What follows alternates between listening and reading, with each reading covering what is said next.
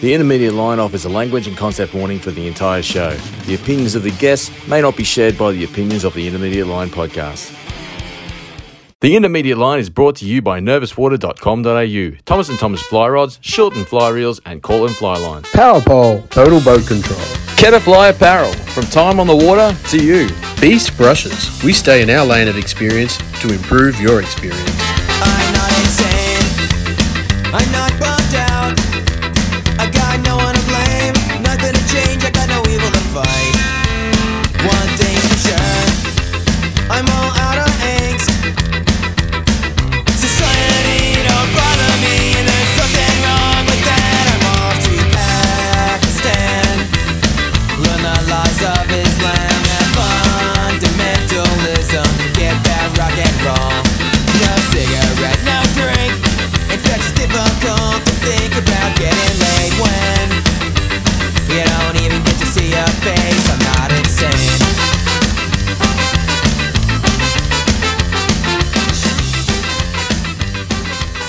Welcome back to another show, folks, and right off the bat, welcome to my co-host. G'day, Chris. How are you? You really went on the hard S there, mate, and I'm really good. Thanks for asking. Apologise, folks, for not having a show last week. We just couldn't be fucked. This is correct. Couldn't. Yep. We just decided that 3 weeks looked better than 2 weeks this time for a break, and we roll with it. And I feel better for it. You feel refreshed, Valls? Actually, I don't feel like that explanation accurately reflects the actual busyness in our professional lives. Yeah, I'm really playing it down, mate. I didn't want to bring it, make it super heavy, but feel free to expand. Like, it's just a busy time of year. There's a lot going on, work-wise. It's crazy. I have been. I know you have been too, mate. So I really have been. It's been crazy. This has been the worst year for me for fishing since I got my first girlfriend. Let's put it that way.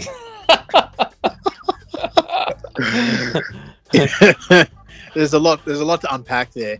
Yeah. Do you want to segue into telling us about your first girlfriend? What happened? Oh no, I'll do that on the other podcast. Okay. Yeah, right. Yeah, actually, my wife just walked past. She wants to hear about your first girlfriend. Yeah, cool. Tell her I got no pictures. Sound like some fly fisherman or no?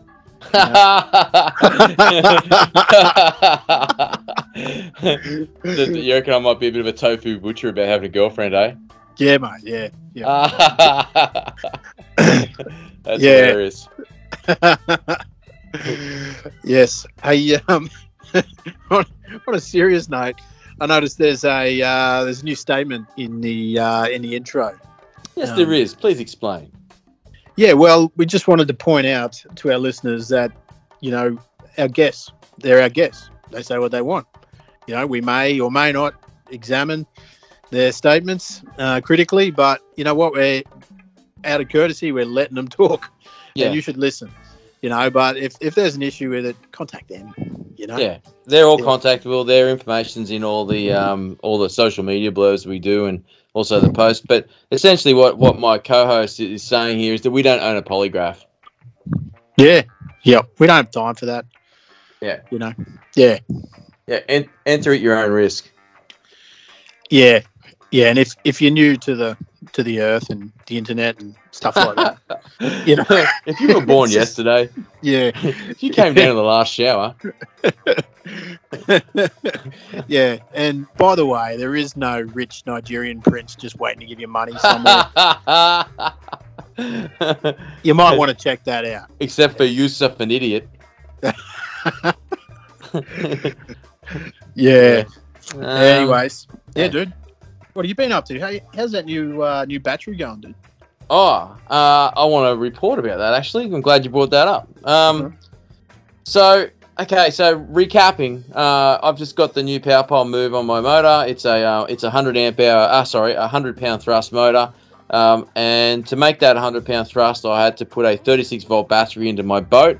And on the advice from Steve from Green Marine, this seemed I full trust in the dude for this. I put a 50 amp hour he suggested I put a 36 volt, 50 amp hour battery into my boat and forecast for me that, I should get 18 hours of fishing time comfortably with that battery. Now, that's fine. I was willing to trust him, and I also wanted to put it on the water. So I think I spoke about on the last show how I wrung its neck on the first time I used it, and hit full bunny, which is some stupid amount. I think it's like 10 kilometers an hour or something like that. On 10 miles an hour. I think it is. 10 miles an hour. Maybe it's not miles an hour. It's maybe 10 kilometers an hour. I think it is. Sorry. But it's about 6 knots. So I did 6 knots on my electric motor for about 6 or 7K, and that put a pretty big dent in it. Like I was saying, that took it over halfway. But I'd fished that morning for probably 2 or 3 hours, and then done that, and then fished a few hours after that. So it was hard to tell. So I was keen to take it out a couple of times and see what it did. So I took it out twice for roughly the same amount of time. The second time I took it out, I didn't measure the time. The third time I did, and I think it's roughly around about the sort of same time usage, right? But so in that circumstance, I launched the boat at 5:30. I was off the petrol motor about 5:45. I fished till about midday, and I think I was off the electric motor probably by 11:45. Say, now where I was fishing, I was moving the whole time. I was actively hunting fish. How I went, it's a completely different fucking story that I don't want to talk about. But I can tell you that for the most of the time, I was cruising around at a speed where I could sight fish if I wanted to, but I would stop if I saw fish and wait and get a better shot, or I'd be moving from spot to spot, and I probably wasn't much more than, say, I don't know, 3 or 4 on a traditional sort of Minn Kota sort of thing, but we're talking 6 hours. And during that time, I was moving long distances in places and probably going not much more than maybe 700-800 meters, and I would probably hit 3/4 of the speed to do that. A couple of times I stopped for a piss and I'd put it on spot lock, or I'd get a drink of water or something like that, and I'd just keep myself there. And I put it on full noise just as I was leaving that spot. When I knew I wasn't going to hit anything, and I just wrung its neck for probably about another 800 meters, and then I took it home. It was a pretty decent usage. In that circumstance, I would expect to find my 55 pound Minn Kota with 100 amp hour AGM. I'd probably expect to see that sitting around about halfway after that, or something like that, I guess you could say. So I got home and I looked at the app. And for those 2 days, like the one I wasn't so closely monitoring, but the next one I really did closely monitor, but they were both really the same sort of usage, and it was sitting on 75%. So I used 25% of a 50 amp hour battery. Now, to put that into perspective of how much use I could get, now, honestly, I wasn't being mindful of being conservative of it. That was my style of fishing. If you don't move around much, I'm moving the whole time unless I see a fish, and I stop, and then I move again, It's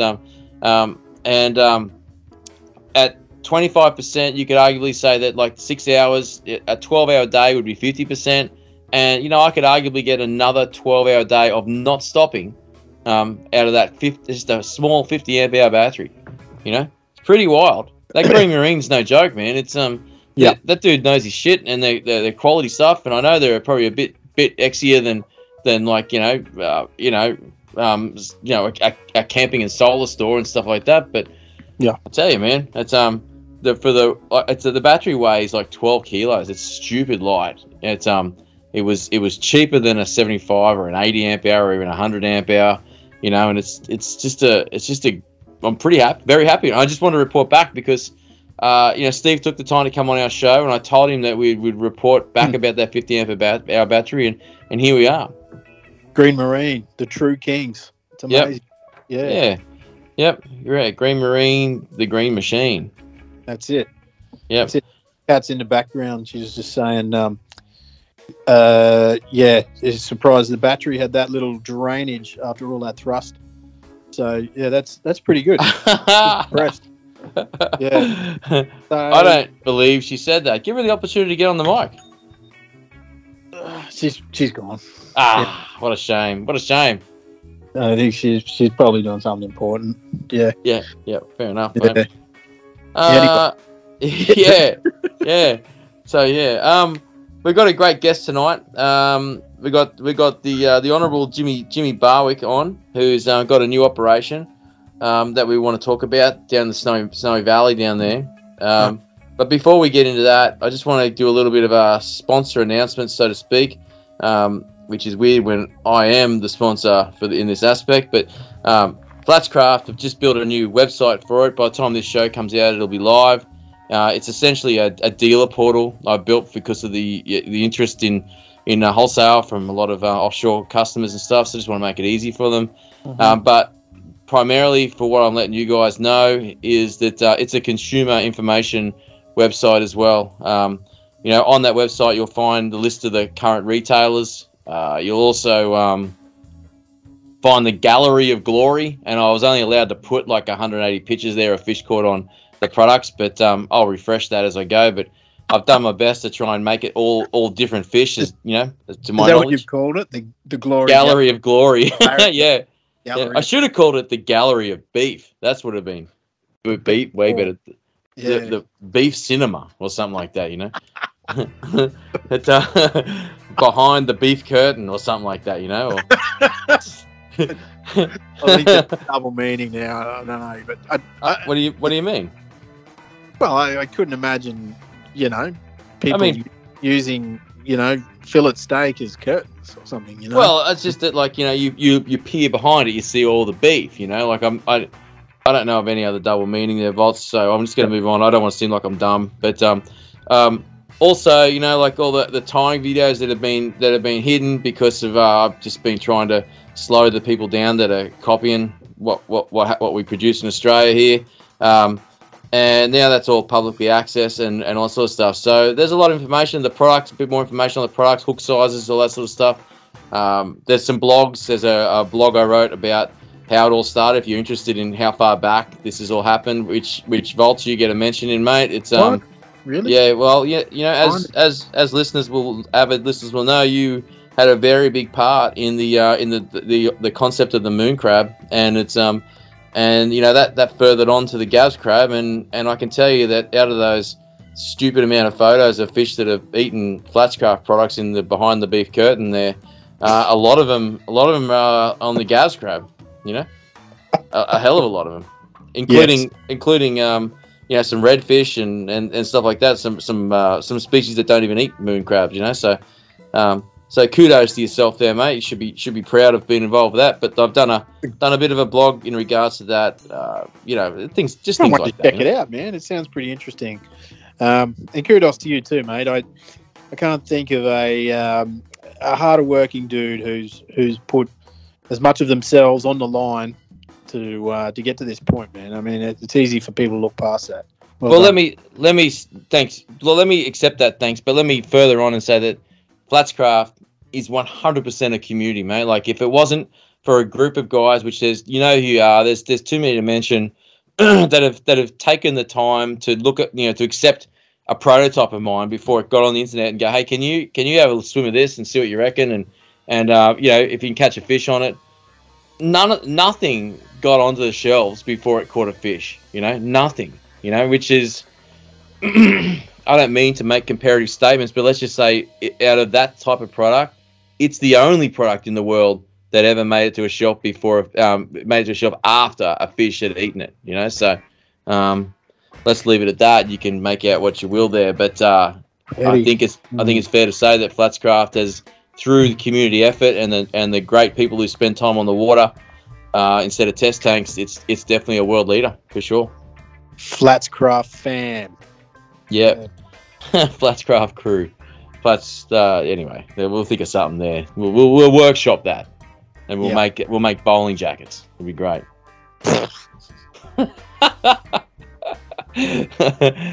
All right, so we'll come back to that. But for tonight's show and where we're at right now, we've got the Jimmy on hold. Like, he's just he's just listening to elevator music while we've got him on hold here. At this point, Volts, you can say anything you like about the guy, and he's not gonna know until he listens back to the show. Is there anything you'd like to reveal about the G? The G for the Jimmy. The J for the Jimmy. No, it's spelled. His name. It's a modern name. Jimmy's spelled with a G. Oh, really? I didn't know that. Okay. Don't call him Gimme. Gimme Barnes. Yeah. Gimme Barwick. Yeah, right. Yeah. No, mate. We've had him on before. He's got great energy, Jimmy. He's always been super keen with his fishing. Loves it, and can't wait to hear what he's up to now. This new smooth operation down there. Yeah. Yep. Sounds like good gear. Yeah, mate. Yep. Well, let's let this last train out of the Snowy Valley go on. I didn't connect the dots there, but you can get the Jimmy B reference, right? Right?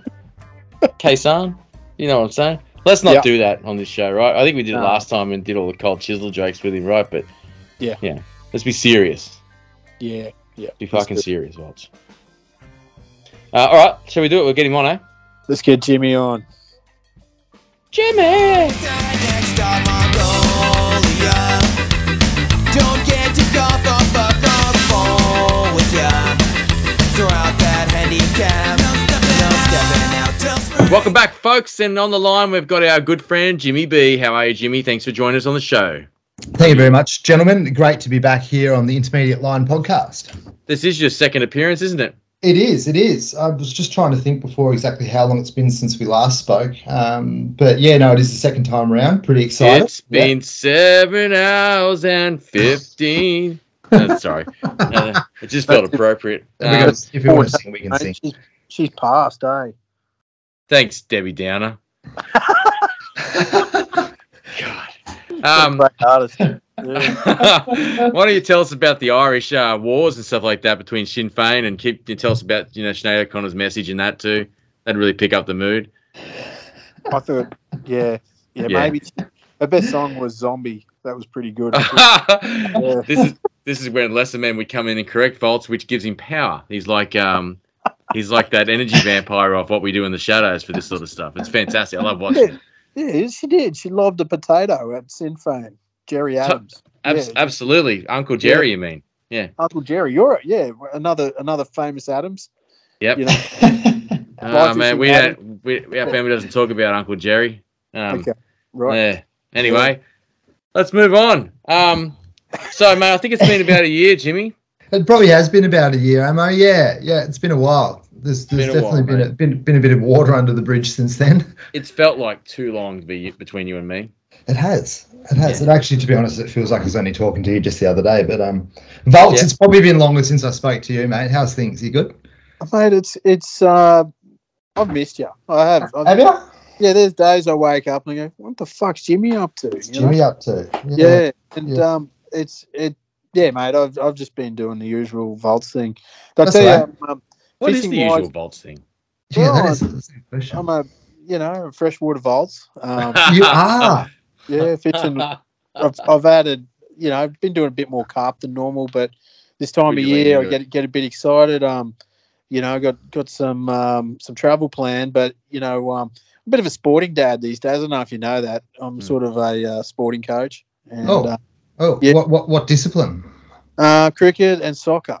And nice. I was good at neither when I was at school. That's okay. That means you're the perfect candidate to be a coach then. Yeah, mate. Yeah. I'll be doing the Wallabies by next World Cup. Oh, nice. Yeah. Another interesting fact about my mate Volts is he's just taken up coffee. This is true. Yeah, coffee. I'm having 3 or 4 of them a day. Just taking up coffee. I've actually got to steer away from it. It's no good for you, hey? Well, it is. It just makes you go to the toilet all the time. It is a diuretic, yeah. How are you going with that, Volts? You pissing a lot, mate? Oh, everything, mate. It's I plan my day around it. It's good. Yeah, you can set your clock to it. Yeah, you have a black coffee, bang, you're bombing. Yeah. Oh, riveting stuff. Riveting stuff. So, Jimmy, since the last time we spoke, there's been a lot of developments now, mate. Do you want to touch on and just like set the broad strokes for the show and tell us? We're getting a little bit ahead of the show notes. Believe it or not, we got show notes because it's such a textured one. But let's talk about this then. Where are you living now? Where are you in this world part of the country? Mate, I've moved about a kilometre up the road from where I was last time. No, I'm down in the glorious Snowy Valleys, a little place called Tumut, the foothills of Kosciuszko National Park, just on like the western side of the watershed. Conveniently situated about halfway between Sydney and Melbourne. It was actually in the top 10 runnings as one of the sort of likely places to house like the capital territory back in the day. I actually even read earlier that they went through as to start putting the plans for infrastructure down, although it wasn't going to be directly where the township is now. But no, glorious little, yeah, dead set. Yeah, yeah, absolutely. Yeah. That's where they were going to put the White House, you're saying? Yeah. It would have been an interesting place because, I mean, through summer she's nothing but bare paddocks. In winter it's a bit more lush, but it's definitely, so definitely cold. You're saying in these paddocks the reason there's a lot of horse shit there, right? I'm guessing, and there's a lot of horse shit in Canberra too, right? There is. Boom, right? There is. We just got that out of the way. I'd say more like bullshit. Yeah, okay, fair enough, mate. But no, plenty of cows out this way. Personally for me, cows. Personally for me, I find it a really sort of intriguing place to be. It's the first time that I've spent any duration landlocked, and that, if anyone knows my background, sort of lived on the coast or on a boat for the past fair while. Being out here, I sort of thought initially it was going to be a bit of an issue, but it's proven to be quite fruitful, and I guess namely so because not only have we got the trout fishing, which I love from back home in Tassie so much, but there's this newfound glory of the big green monsters that live in the impoundments and the rivers through here. I was going to say freshwater rivers, but of course it's freshwater because I'm landlocked. So yeah, state the obvious, Jim. It'd be a worry if a marlin came swimming through Tumut, mate. For sure. Mate, that's that probably leads us on to a pretty meaty subject, mate. Really, I suppose, because like trout fish. When's trout season? You'll have to forgive me. And trouties will be like, "What the fuck, man?" But like, you got to understand, I live in Queensland, so no, that's fine. That's fine. When's the trout season start and finish? What's going on now? Is it on now? Yeah, it's on now. It's been on now for the last couple of weeks since the beginning of the month. So. Okay. Start of October sees the New South Wales season open, and the last weekend in June sees it close. Victoria's a month earlier than this, and Tassie's kind of a month earlier than that. So, so it's quite late, and I believe it was set in at this time frame. It was to do with, I think back in the day, the rainbow trout were sort of regarded as a more prized species. So it was in order to protect their spawning. That they would close off the waterways because the rainbows spawn about a month later. And is it true that they have a Mardi Gras for that with the rainbows as well? Oh, mate, you should see that the Mardi Gras on a lot of spawning going on the Yukon Bean. Yeah, it's a sight to be seen for all the proper Mardi Gras up there. No, no, yeah, it's very very liberal. Now. Let's come back to the trout stuff, but let's just hit the past a little bit because we could talk about what's current shortly on. But man, I'm kind of itching at the itching to get onto the subject of the cod and since the last time we've spoken to you, you've put some serious fucking hours into impoundment cod and got some real jab of the huts out of that body of water. Mate, it's honestly, when I look back over it, I kept a diary this year. It's pretty crazy, like the amount of time that goes into a fish, and sometimes they happen. You might get a couple of hits or a couple of fish in a session, and other times you might come off the back of a hot run and you go half a dozen trips for nothing. And it's not like you just go out in the water and poke around for a couple of hours. Generally speaking, I put on at dusk or sunset and go until midnight or 1 or 2 or whenever I can be bothered. If I'm feeling adventurous, I'll get my sleeping mat and upgrade myself to a proper sleeping bag this season, and I'll bunk down in the bottom of the boat, tied up to a tree on a bank somewhere, and then the alarm goes off at 4:30, and she's time to get up and start looking around again. But huge amount of time and sleeping on the water, mate. What's the temperature like? Is it being so close to the water? Is obviously warmer than the air, right? It is, but it isn't. But so, like the sort of geographical location of where we are here, being at the foothills of the mountains, you get all the cold air come off the hills. You know, like, have you ever heard like a katabatic breeze, like the reverse of the sea breeze? There's a big word for you. Katabatic. So, yeah, so the water temperature is warmer than what the air temperature is, and warm air rises, right? Cold air fills that gap underneath. So when the night falls and the air temperature drops, and we're talking below zero, like well and truly below zero temperatures. It's a really high humidity though, because you're on the water, so your guides don't freeze, thank God.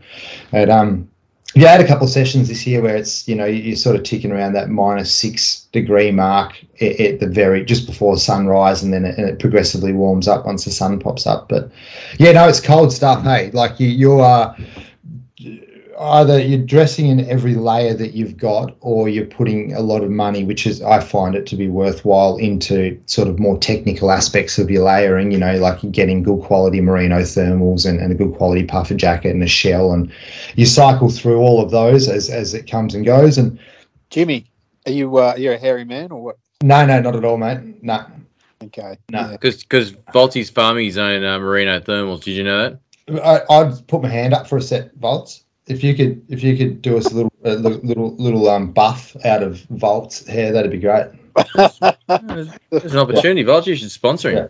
Yeah, buff vols. The only place I can go hair with any consistency is on my top lip, and even that's a bit of a joke sometimes. So yeah. That's no one calls you Volta lip, mate. That's for sure. Volta lip, yeah. Oh man. So yeah, getting back to this, Jimmy, it sounds like an absolute cod passion. You got a passion for cods, you know? I do, mate. Passion cods.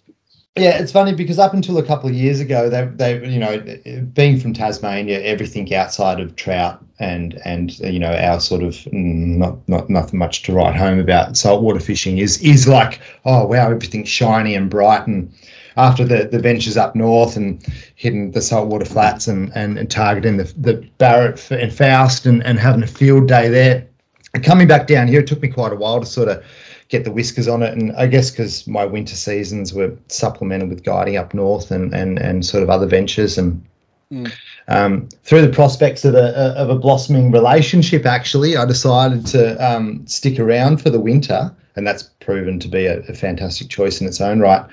And yeah, for us, mate, are you guys looking serious or what? Mate, I can't let too much go here, Volts, because she'll probably end up listening to it. But yeah, no, I reckon it's going to happen. Hey.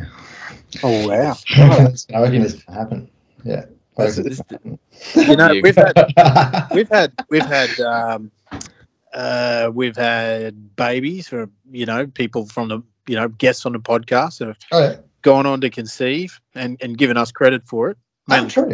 You mean, are you talking about when the Marmot brothers came on? Is that what you're talking about? I'm not throwing names around, mate. Oh, yeah. Sorry. Yeah. Just a brief. But Jimmy, this is exciting, and you know, although not fishing related, I hope it all goes well. Thank you. Yeah. No, it's a great prospect on the horizon. I mean, like, she's a rad chick, and this ties into my fishing too. Like, this is the key part of why I've been able to spend so much time doing what I love, or what I've become so obsessed with, because she camped in the boat. No. God, no. She'd actually come out for a couple of sessions, and she almost saw it happen one day, which was pretty deadly. Like, but no, having you know, the back of house here so supportive of my absolute obsession and sort of infatuation of just pouring myself into it enables me, you know, to be able to go out and fish. Like, we're not talking like 2 or 3 nights a week. There's sections of winter there where it's 5 or 6 nights a week, you know, and back to back, night after night after night after night after night, you know, crawling back into bed at some ungodly hour, and you know, having your person at home that's you know, receptive of that and supportive, it just means that you can go and do so much more. Because I mean, I shouldn't say unfortunately for other fellas, but you know, I hear that it's not usually the case, and the wind usually gets put up them. And I couldn't take Cat out into the boat to experience those catabatic winds. Oh, catabatic, yeah. And no, She wouldn't sleep overnight in a boat. She wouldn't tolerate that shit. So No, it's good. No, so yeah, having her being supportive has enabled me to really go the sort of next level deep on it, which has been great because yeah, I mean, this some of the stuff that I've sort of been getting myself up to out there has just been unbelievable. It's so much fun. Let's get into that, mate. So, let's just start off with in the deep end with one of the heavy questions. Yep. How many meter plus cod do you reckon you've caught on fly since the last time we spoke? So it's close to. Let me just I'll quickly do a quick tally. Get the abacus out. Since this. Yeah, so this winter alone. This winter alone's been close to 20. 20 meter plus cod. Yeah. On fly. And that's with a 127, which equaled the then known largest capture, and then a couple of weeks later I went and topped it by a couple of centimeters with a 129. Yeah. Yep. Yeah. So you heard it here, folks. First, folks. Did we put this up on? Was it put up on the internet? I know you showed me this picture, but I don't know if I've kept it relatively under wraps through a lot of the bad publicity that's been going on in regards to cod fishing and cheating, as some people would call it. I keep a pretty low profile, mate. Like to the people who are close with me, I share the achievements, but also to they're so hard to deal with, Ammo. Like that one big one that I got, like I almost lost my phone in the drink, and it was just trying to get a picture of it on the mat. I can hardly pick them up. They're probably over 40 kilos, and I'm that's hard. That's more than half of my weight. You know, like don't know shit. Like they are just crazy.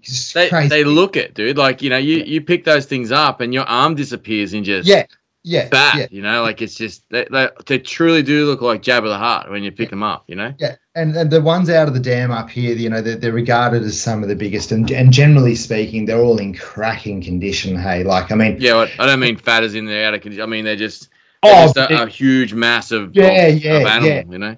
And I was actually thinking on that statement. Then, like, I don't know that I've ever seen one that I'd say to be out of condition. You know, like not, you know, like a trout you see is like an axe handle. You know, like skinny and past its days. These things just keep on going. Hey, they just get fucking massive. What's the potential of a Murray cod is according to things like Grant's Guide for Fishes is 1.8 meters, they reckon, right? Yeah. Well, there's calls of I think there's a grip and grin of one that's had its neck done in the local tackle store here that comes in at just under 150. I think it was like 149 or something like that. But they reckon that there's bigger ones in there. Wow, that's crazy. They're giants. Hey, they are true giants. Yeah. So is it the acknowledged big Murray cod? You know, that's ground zero for them, is it? Do you think, or what? Yeah. Like so there's a couple of the sort of revered places. You know, there's Copeton up north a bit further at Inverell. Wyangler holds some really large fish. Blowering has got exceptionally large fish, and then Eildon has got also in that same caliber. I did a trip down there recently this year with the old mob that I was working for, and there's some absolute tanks down there, like proper big ones. Yeah. I just want to, before we get too far ahead, I want to touch on what you talked about. What's this cheating thing you spoke about? Oh, mate, it's the forbidden fruit in the eyes of some people. The live technology, you know, live scope, active target, whichever way you want to sort of point the finger. It's effectively it is a forward-facing sonar that relays information in real time. So unlike your down scan or side scan where you're in past tense, there's a couple of different modes you can put it on. You can have it in your forward directional beam, so it's a vertical beam that looks forward in the water column, and you move it around on the head of the pole and you look to where you want to be, like literally, and it gets wrung out by people, which I find it to be quite hilarious. But like, imagine Polaroiding. Like, imagine that you've got the sun over your left shoulder, you're looking out between 11:30 and sort of 3 o'clock, and that's your hot zone. It's where your best wind angle, your best light angle, and you're continually scanning back and forth through there. You're looking for anomalies, and that's exactly the same sort of concept. And the way that I treat it is that I'm literally just in the dark, cannot see my nose in front of my face, with a 10 weight and a 12-inch fly and an 8-inch per second fly line, and I'm out there looking for these big blobs that move around. How far away? Okay. Sorry, Ross, I wouldn't mind just exploring this concept if you don't mind. No, go for it. It's just that Voltzy's starting to talk about the fishing. Do you mind, Voltz, if I come back to that? We come back to that in a sec. Yeah, go. Yeah.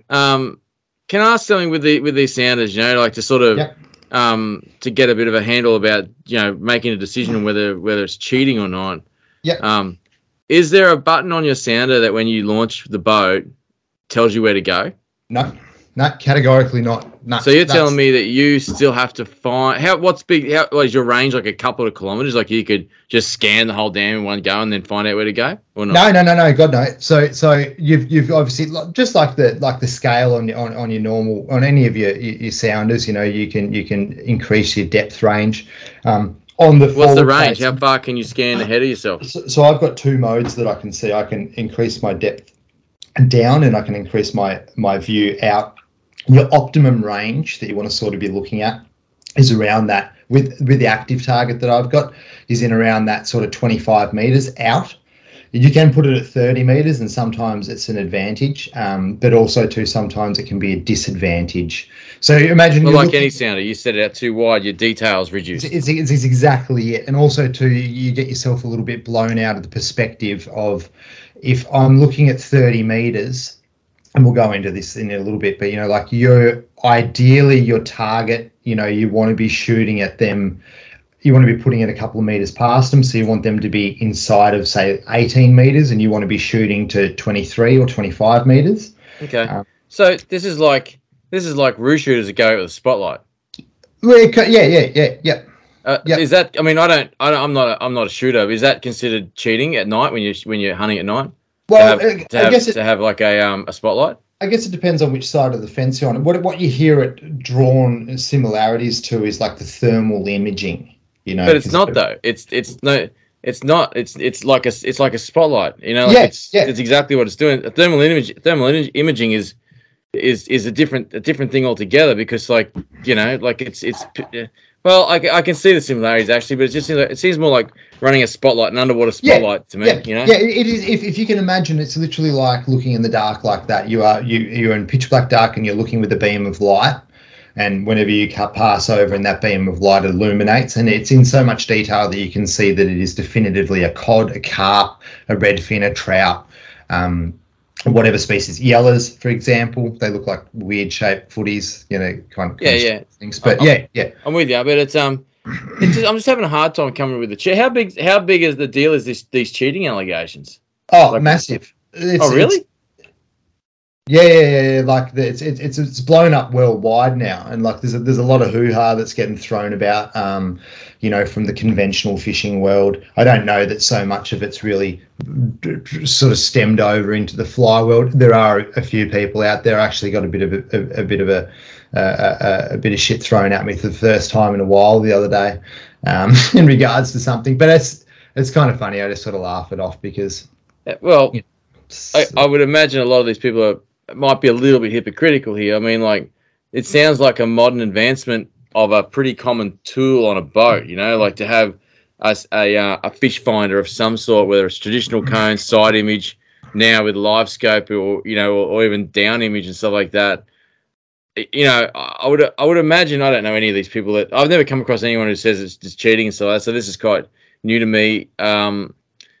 But I would imagine that a lot of these people, they don't have sounders. These people, like, they don't have. What do they row their boat? Do they make a dugout canoe? Do they? Mate, I couldn't really tell you, because the vast majority of them, I try and steer myself away from that degree of negativity as much as possible. But from the vast majority of people that I've actually taken the time to go in and look at whatever they're doing, which is that's giving it too much. Demographic you generally see is a punt in a dirty river out west. So they're not even in the ballpark of people who are, they're not fishing these impoundments. They're not actively putting themselves out there to target them. So look, it's... man, it seems weird. I don't know why people would, try to tell you how to party in that respect. It seems like a logical choice to me to be able to conserve your energy as like to be casting. What is it? A 12 weight, a 10 weight you're using? 10 weight. So far. I mean, I'd like to give an 11 or a 12 a run, but also too, I know from casting 12s that they're not exactly the most enjoyable thing to do with any sort of repetition. But using a 10. Extremely fast action 10 weight with off the back of your suggestion ammo, the Cortland Pike Muskie and the 8 IPS has just been the absolute golden child since getting that line. It's so built for what you're doing for sure. It is, mate, and it's and all the things that I was sort of a little bit like, I remember sending you, I was like, I got the ammo, the running line's skinny and it's this and it's that. Once I got my head around that, hey, you hold that head out, you slip line back, you slip line forward, you haul it back and you shoot a bit more out to the head, and then you send that thing up at sort of that 10:30, 11 o'clock and you just let it run, hey, and she just goes. And then you're standing on your line and it falls short and you scare the fuck out of your fish, and then you're back to the drawing board again. Yeah. And that is the trials and tribulations of actually doing it. Like, for all those people who say that it's cheating and it's this and the other, come out in the boat, pick up the 10 weight, pull out your fly line, and then cast at 25 meters in the dark with a 12 weight, with a 12-inch fly. And do that in 2 false casts, exactly where it needs to be, straight down the line, and then tell me that it's cheating. Jimmy, I see it no different to people wearing polarised sunnies to look through water. Thanks, Volts. It's exactly it. Yeah, no. To the live scope haters, look, just get a life, man. So tell me about it. Which is your pick of the live sonar? For me personally, I've had just the vast majority of my experience on the Lowrance Active Target, and it's on the first version. Who's Lawrence? Lawrence is this beautiful woman that comes from Southeast Asia. I actually think that might be. Yeah, no. There must be a very open-minded community. Have a lady from Southeast Asia called Lawrence, right? Lawrence, no, Lowrance. Oh, okay, right.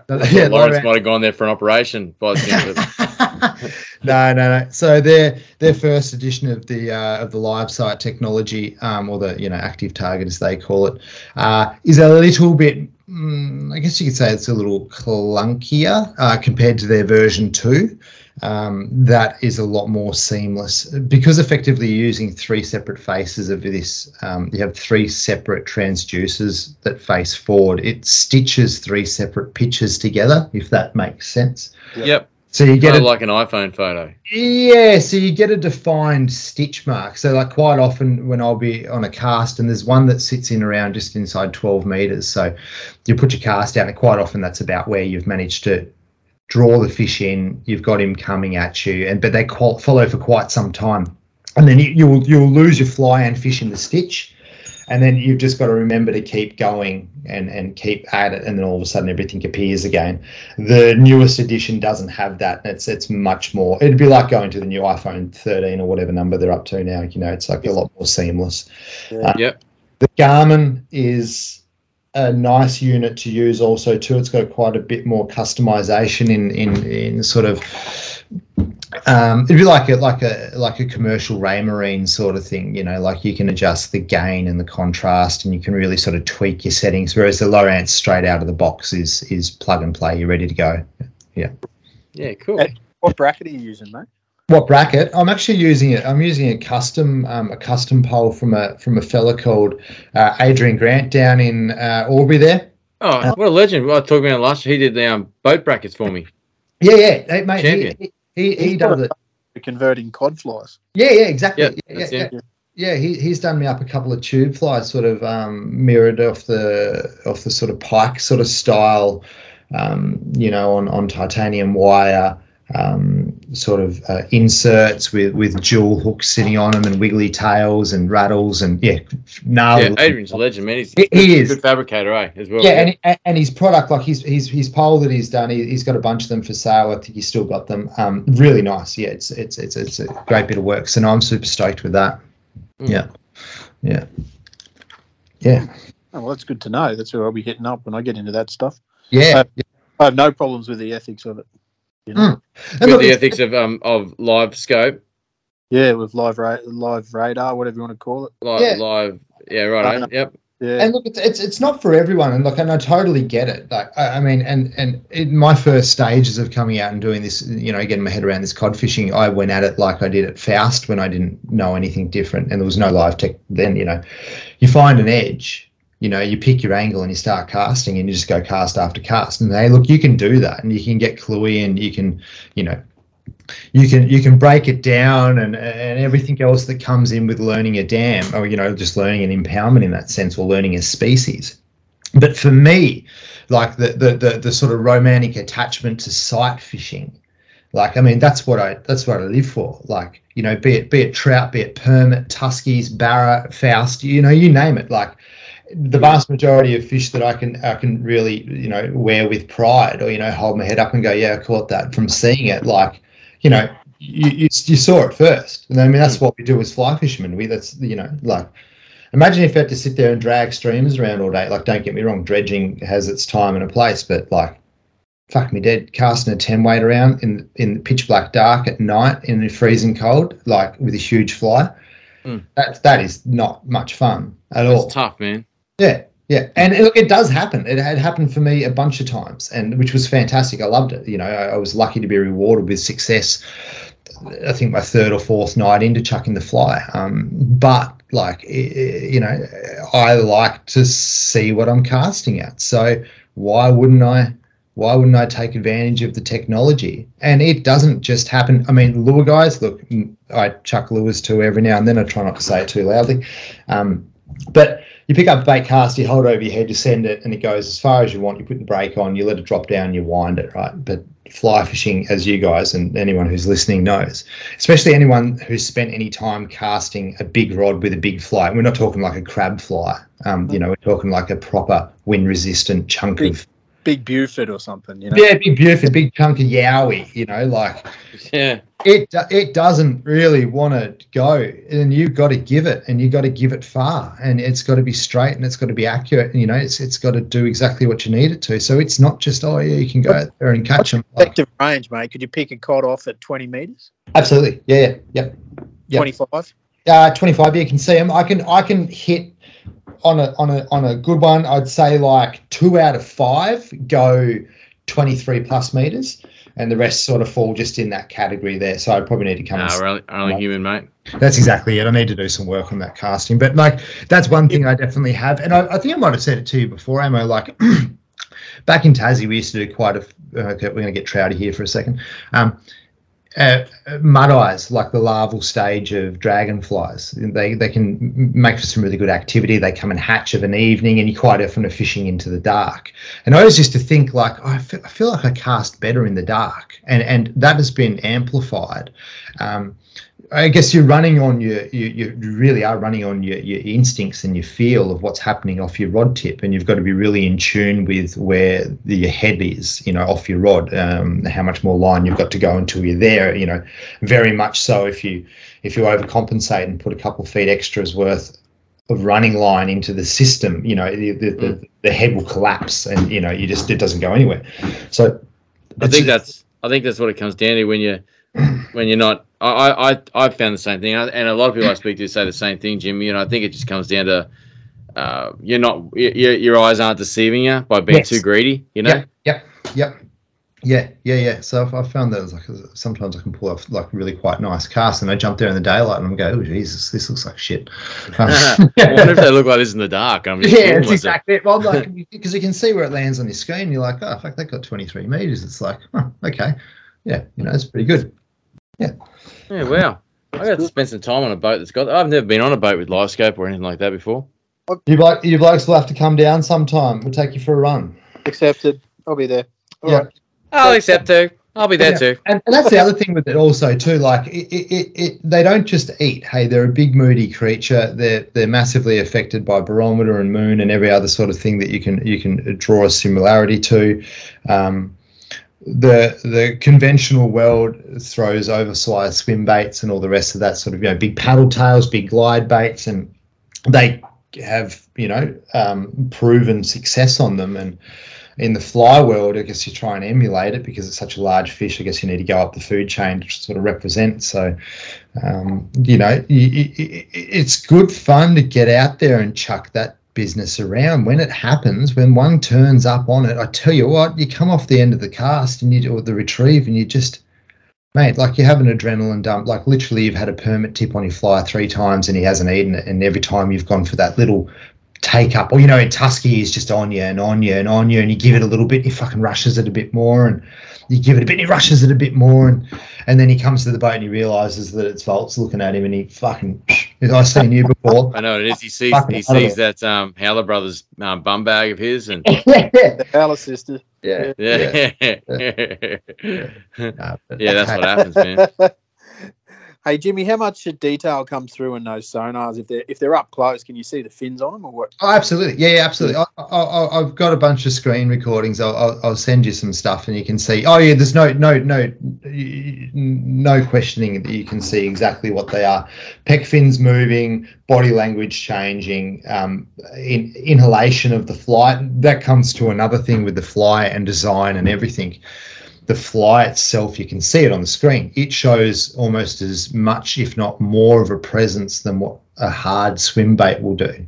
Really? Yeah, right. Yeah, and I think I put it down to, obviously I can't see, but there's like small micro air bubbles, be it that you're using the natural sort of the skunk or your naiad or your bucktail, or you go into the synthetics where it doesn't retain quite as much. But as you pull the flies and let's say, you like a short strip motion and you get it to walk, you should see the cavitation. You should see what it looks like in the water. Like it's amazing. And for a creature, I guess they're super in tune with their surrounds, and the lake that we've got up here is gin clear, so I guess their visibility on any given night is quite good. But for a pattern, a fly and imitation that doesn't make any real noise, right? It doesn't have any rattles. It's just sits itself and pulls through the water. You would not believe how in tune they are to that. Like you'll have fish move sort of 6. So the thing about the best I've done so far was about 6.5 meters. One came up like a Tomahawk cruise missile off the bottom, straight up at it. Keep tracking it up to the surface and ate it off the rod tip. Yeah. Wow. That was 122. That scared the absolute shit out of me. Yeah, It's awesome. it was unreal.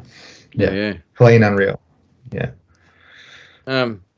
That's pretty bloody amazing. So, I want you to, because I know what you'll talk about when I ask you this question, but I'd like you to talk about and share with everyone your fly journey with this, because although that like the patterns that you're doing have been done, like I mean they're not new patterns that you're inventing. No, I mean, you definitely got your own spin on it, but you've gone through a real journey with this stuff, with some of these big flies you've been doing, right? I have, mate. Yeah, it's been a pretty wild ride and a pretty fun ride. For your impoundment angler, cod angler, there's sort of limited options for what you can get these days. There's a few commercial tyres that do some pretty good jobs. Actually, not pretty good jobs, I should say. They do actually do really good jobs. My first one was caught off a local fella, Johnny Everett, and it was a great fly that he tied up, and it's proven itself several times over. But they're kind of sort of not always the most easy to get hold of, and me as a fly tyer, or I guess an angler who really enjoys the fly tying, you sort of go down the rabbit hole of looking at what other people have done, and there's not really much of it in Australia in that sense. I mean, there's not really any in Australia. No reference point for like I think that in cod fly.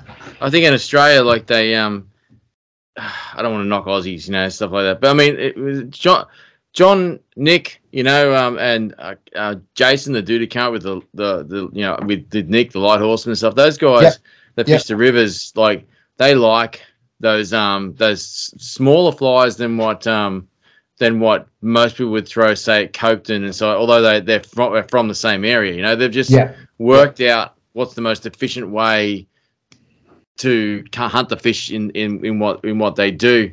Yep. For what you're doing and feeding those big animals, like, I mean, you can really only turn to the musky side of things, really, because in Australia, as much as Australians so much have mimicked what the musky guys have done somewhat, it still doesn't really apply to what you're doing. Like, I mean, you don't see them fishing for muskies a great deal in lakes the same way you're fishing for cod. Now, there's probably some United States listeners that are probably looking at this going, no, that's not true. But I could be wrong, but my understanding of it when I talk to guys like who we've had on the podcast, like Mark from Urban Fly, that they're fishing rivers a lot, you know, and like, although they're huge flies and stuff that they're doing, like, you know, 20, 30 feet is all they're looking to get, you know, like, really. And that's, you know, that's covering a lot of water for those dudes. You know, like for what you're doing, like, you know, chucking out like, you know, 20 feet, 20 meters, 60 feet, you know, or 25, you know, you're sort of getting up there. Like it's more than what they're doing. So you need something that's going to, create the same sort of presence that their musky flies have, but is also castable and sight castable as well. That's been a huge thing, and that's where, like, you know, talking to the likes of you, Ammo, and a couple of sort of established tyres locally and overseas has sort of given me a bit of inspiration to go out there and try and hone my own skills a bit better. And one which was, you know, I think you were the first person to tell me it, that was like, oh, you know, you needed to have a look into the beast. And then I looked into the beast at what it takes to actually tie one, and sort of quickly dismissed it. And then because it's a motherfucking it's an absolute fucking freaking fly to tie, especially especially when you're talking a fly that's, I think the biggest beast that I've done is 15 inches. It actually accounted for the 127 that I got. That's awesome. But yeah, but also too, in that same hand, it's a 15-inch fly. It's as big as my keyboard, but it casts like, and I say this as a figure of speech, but it casts like a woolly bugger by comparison to, say, something that's heavily dressed with any material really. You can get any of the bucktails or synthetics, or any of the say the BB fibers or yowies, or any of that sort of crimpled synthetic or fine sort of weave. Well, that's what Bob Popovic talks about as far as the design for the beast is concerned, like a fly that mimics the a castable fly that mimics the presence and profile of the bait fish available in his area, you know, which is what, you know, you're doing as well. It's function over aesthetics, you know, more than anything else. Like absolutely, you know, which is what I've come to learn over, you know, like over the years is what makes a more productive fly, to understand the practicality of it and design a fly to be able to cast it, you know, like as a matter of this conversation. You know, recently, I'm not even going to talk about the fly or type it is, but I saw a fly that was a very good representation of a prey item for a particular species that I thought was a really clever tie, you know. But I had a friend of mine who's a really good, I consider him a good angler, go, look at this thing. And I've gone, yeah, well, good luck making that cast. And then, you know, okay, well, I'm going to say this is a bivalve type of a fly. And I'm like, how are you going to fish that? You're going to bounce that bivalve across the bottom, are you? And like, but I really reckon it'll work. I'm like, well, good luck. That, like, it's like a shell. It's going to twist you. I mean, it's a great example of overlooking functionality, you know, like, and the advantages of a fly, particularly when you're coming from a lure background. It's a trap for new players, for sure, you know. Yeah, absolutely. I mean, that's one thing that I've really paid into as much consideration as possible through what I need to try and achieve. You know, I need a fly that I can cast quickly and accurately at a long distance. It needs to not foul. I need to know that it's going to run clean every time. I need to know that it's going to have a huge presence in the water. It can't sink. It's got to be relatively neutrally buoyant, which sort of goes against having an 8 inch per second line, but you can combat that in certain situations as well. Can I ask why you need that? in order to have it like relatively neutral. Yeah. So through the different scenarios and situations that pop up on this, with sort of chasing these cod through the being able to see them in live tech, is let's say we're looking along, and let's put it into Flat's term. We're looking, and I see one at 20 meters. Oh, ammo, there's one there sitting there, like 2 o'clock. You can see him, right? Cool. There it is in the screen, right? We'll get him up further. We might be in, let's say, 10 meters of water, and he's sitting at 6, right? So you need to get your fly past him, right? So it's going to drop down, because you can't drop it on their head. They don't really appreciate that. You need to bring it back over them, and they will feed 98% of the time in almost a vertical upright motion. They will track the fly underneath, and be it like that they Jaws. literally like fucking Jaws. Hey, like, be it that they track it and they'll ride it like a jockey the whole way back to the boat. Hey, like to your fucking leaders inside your rod tip, and you going, if this thing grabs it, I'm just going to blow the rod apart. Or they'll come up like a cruise missile out of nowhere, and they're probably the ones that were going to eat anything that came past. And half the time you don't even see them. They just raise off the bottom and they just crash it straight into it. But when they are on it and they're riding it, because you watch them, they're so inquisitive, they'll come riding up underneath it, and they'll sit on a 45 underneath it, right? And then as they tilt towards 90, that's when you pucker your asshole up, because it's just about to happen. But if one drops away and he loses interest, you need to be able to slow it down. You need to be able to stop it.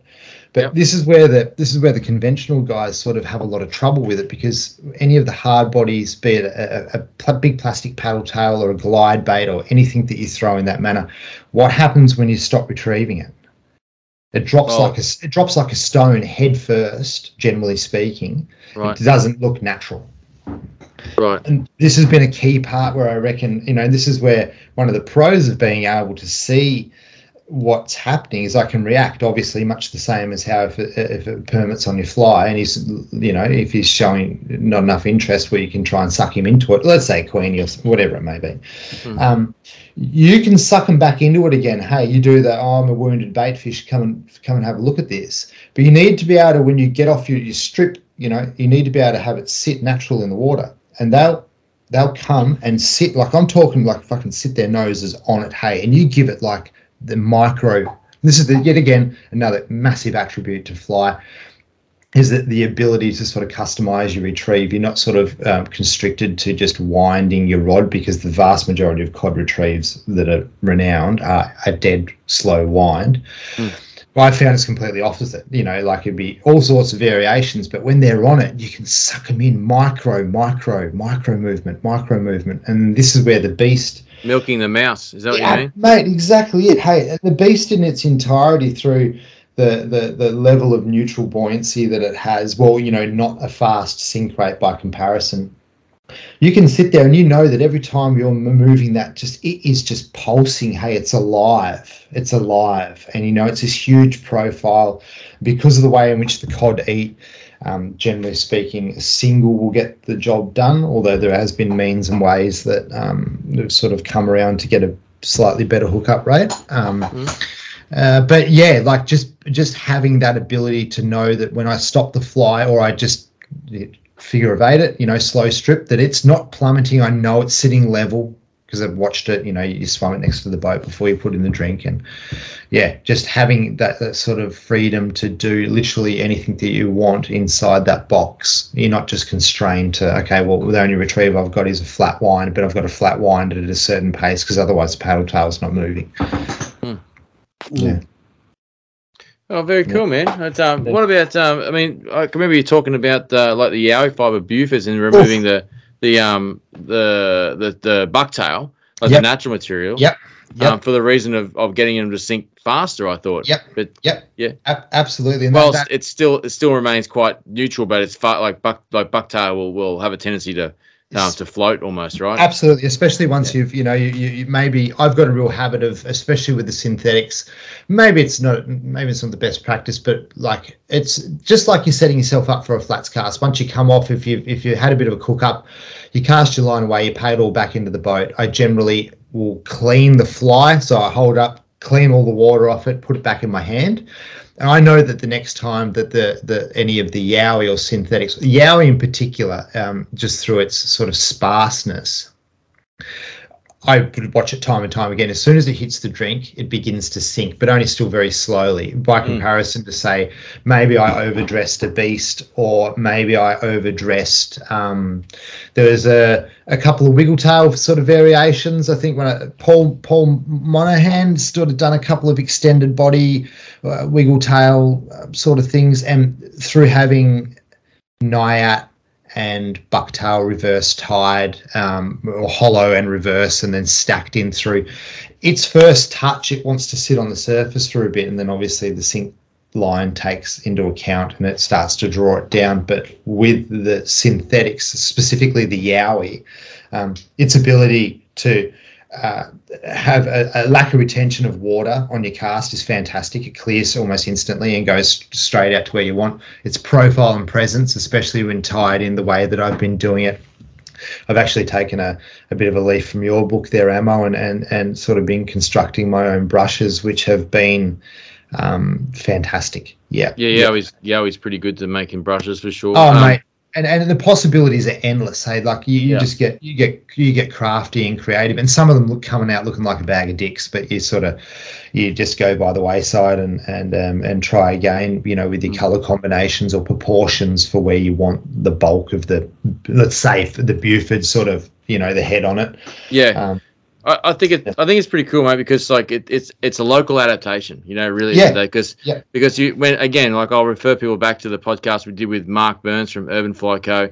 One of the guys who was involved with the Buford quite early on back, like not long after Brad Bowen came up with the concept, and he'll tell you like that fly is designed to fish on a fast sink line, not an intermediate line, not a floating line. A lot of people used to think when I first brought them into the country, thought they were poppers, because they sort of spun deer hair on the head, not bucktail.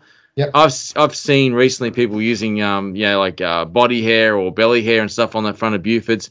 It's not how they're intended to be worked, but when you fish them they're intended with the bucktail to float, and the idea of that for a muskie is direction changes, like the fly line, because you see them do figure eights at the boat. And they prompt and eat because the fly changes direction. But when you're fishing a straight line, you've got this buoyant fly on a fast sink line that keeps on every pause goes up while the fly line's sinking down, and you strip and it just pulls the fly line straight down to where the fly line is. You pause, it goes up, and it just goes up and down and up and down. Yeah, and that's the reason they work so well. Those things, and it's one of the key things I've found through no, I was not going to say developing because I sound like I got a hold of myself, but through developing this sort of this style of fly that I'm tying at the moment or constructing.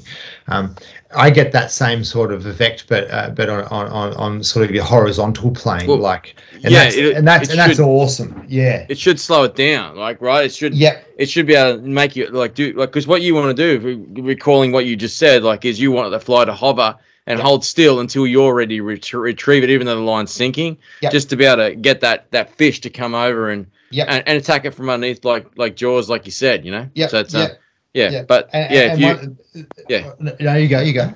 No, I was just going to say that if it was too buoyant, there's a chance it's not going to get down to be where you want it to be. Absolutely. Or you're going to have to pull it down so aggressively that it's going to, the fish is going to smell a rat. It's pretty clever, Jimmy. I'm glad we got around to bringing this up because I hope it inspires people to go, and adapt to their own fishing scenario and maybe come up with another Aussie tied fly that everyone can ignore. But that'd be great. Absolutely. Look, I mean, for right or wrong, I've had a tendency to be quite cagey about this sort of stuff, of exactly what I'm using, but I'm going to be more proactive in sort of sharing what has been productive for me, because in the long run, it just better serves everybody and anybody who can get out there and get themselves into these big empowerment creatures.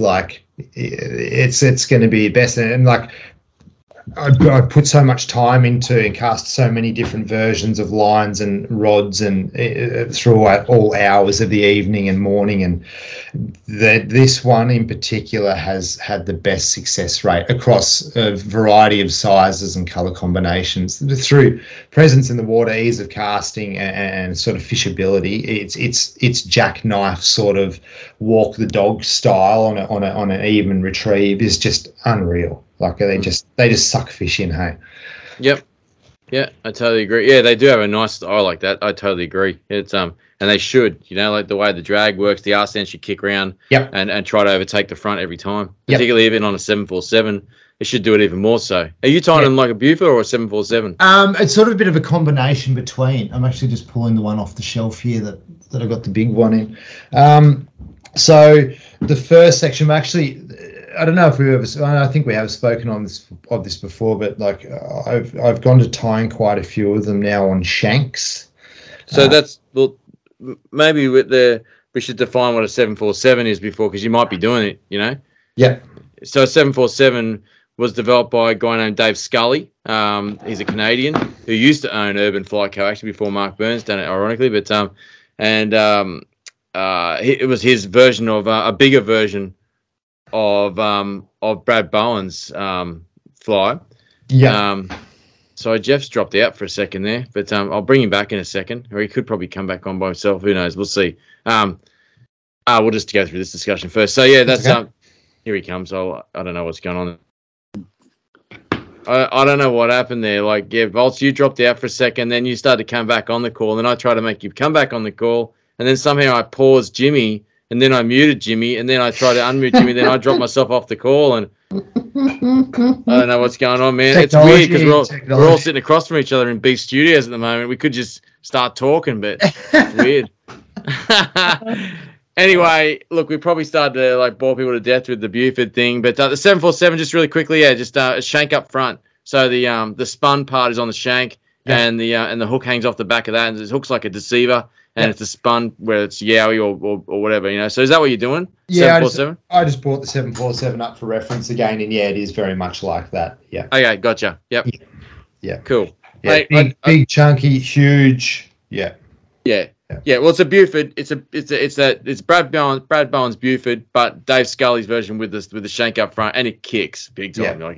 Huge kick. Anyway, we should move on to more recent things, mate. I apologise. It's an easy thing to get into, but why don't you tell us what your new endeavour is? I think we're in it. I can't tell because now we've been kicked off. I can't see what time we've been doing it for, but we're at least 55 minutes in, and I really think we should be talking about your new business venture, mate.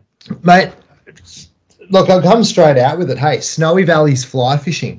It's operational. It's up and running. Jimmy Barwick, me, referring to myself in third person, has gone out. Can you do that through the rest of the Jimmy likes what he's doing. Jimmy likes what he's doing. Jimmy's gone and started his own guiding company. Jimmy likes fishing. Jimmy loves fishing. Jimmy eat Buford. Jimmy eat world. Look, I've gone out and thrown my hat into the ring and probably done something that I should have done quite a few years ago. I've gone out and given my own sort of spice on the guiding operation that sort of gets run through these areas. Yeah, really, really exciting. I've not ever had so much enthusiasm and sort of drive to get out and keep grinding, especially in these opening stages of it all. Awesome, man. Yeah. So why don't you tell us a bit about what's happened behind the scenes to get this thing going? I'm sure there's a bit more than face value here, right? Yeah. Look, so the initial sort of the start behind it all, the name Snowy Valley's Fly Fishing, it has actually been registered before as a business, believe it or not. An old fella that lived in Tumut here didn't really do too much with it as far as I'm aware, and he passed away in 2020, and the name sort of resonated with me, and I went through and checked the ASICS listing and everything else, and it was all available, but there was, you know, a bit of a Facebook page that was still, up, but nothing active, and I ended up chasing down the family members who still remained and asked for their blessing if I was okay to take it over. I mean, legally. That's awesome, Jimmy. Yeah, I mean, legally, I guess I probably could have, but if they had have said no, then I suppose I would have looked at another direction. But no, I did. So you legally could have not given a shit. Well, but chose to be a human being. And I think so. Yeah. I mean, yeah. I don't understand too much about that whole business side of things. But as far as I'm aware, if the name is available as to be registered via ASICS, I think this is how people end up getting done over and get held to ransom. But the domain was there. You know, Snowy Valleys, flyfishing.com.au. That was available. The business listing, all the socials. So I thought, you know what, this is going to be me, and I put my best foot forward with the family, and they were very receptive of it, which is great. So, kicking off my take on what the old boy sort of. No, I can't really say that. He didn't really. I suppose he just left the name behind, which I picked up. But no, I think it's very encompassing, considering that we live in the Snowy Valleys region. Which pretty much stems from here over to Cancoban, over on the Swampy Plains River. Yes. Yeah, the famed Swampy. So going to be setting up here. We just got a brand new NRS raft, 12.3 foot raft. So I'm sure people are sort of familiar with the drift boats that have been getting around. This is their sort of fishing specific one. It's got quite a lower profile. It's got a nice flat inflated floor, much like your stand-up paddleboard. You know, it sort of holds 8 psi of pressure, if that has any relevance to you. So it's quite a firm platform to stand on. It's got some really nice bull horns, you call them, like the frame sort of supports up the front that you can stand up in and secure yourself. So let's say that we're fishing the banks hard and I need to be rowing fast and we're in heavy water. You can lock yourself in up the front there and know that you're not going to come out of the boat. Whereas the old ones that we used to row had a more of a lean bar as opposed to these bull horns, which are, you know, a bit more secure. And look, when you're walking the boat from left to right while holding pace in the current, you can sometimes get a little bit skew-if and come out. Imagine it's like Voltsy stuck the electric on like 90 degrees to wherever the boat's facing, and then he hits rabbit on you. Oh, yeah. That's exactly what it's like. I don't have to imagine anything. I've been in that experienced that. Yeah, send you clean out of the fucking boat. So these new ones have they've been really thoughtful in that. And they're beautiful to row. The littler one that I've got has got more, I suppose you could say, dead rise for lack of a better term, but it's got more kick in the nose and tail, so it's quite a bit more efficient to row in moving water, and with heavier loads. It definitely supports a lot more boat sits up and out of the water. Obviously, the more weight that I've got in the back, the less steerage that I've got, because it buries the tail down, and then they have less water passing under, and that's, you know, it's its own issue in itself. But yeah, Snowy Valleys fly fishing. Yep, we're going to get out here and we're going to give it a go. It's going to do drifting on the Tumut, Swampy Plains. Going to really put some time into developing drifting for Murray cod, because that is just so much fun. Tell us about that, mate. Like, if a lot of the time we're talking about snag bashing for cod. Yeah. Yep. This would be, allow repeated, presentations to the same snag, slightly different angles, that sort of thing. Absolutely, yeah. So again, it depends on what sort of water you're fishing in. If you're in faster flowing water, and depending on how long I've been pumping the brakes for, you might get a couple of shots at the snag. And then if it's in slower moving water, I might be able to sit on it for an hour if we wanted to, for example, depending on how much is there. But yeah, it's effectively, you get out there from the crack of dawn, where you really want to see that surface bite, and they're much more receptive to coming and eating off the top. And yeah, you are whacking the banks, chucking big chunky poppers. Or if you're not getting anything on surface and you can chuck streamers of varieties. Generally speaking, the more snag resistant, the better, because you need to get it into the junk. You need to get it as far back into that shit as you possibly can. Yeah. And if you keep on getting hung up, then not only will your fellow angler get a bit shitty with you, but the oarsman will start wearing a bit thin. But that's okay. That's what it's all about. I'd sooner prefer you get snagged and hung up than not get it anywhere close enough, because you definitely won't catch a fish. Sure. Outside of the prime zones. What sort of other fish are in those Murray cod drifts? Do you have trout cod?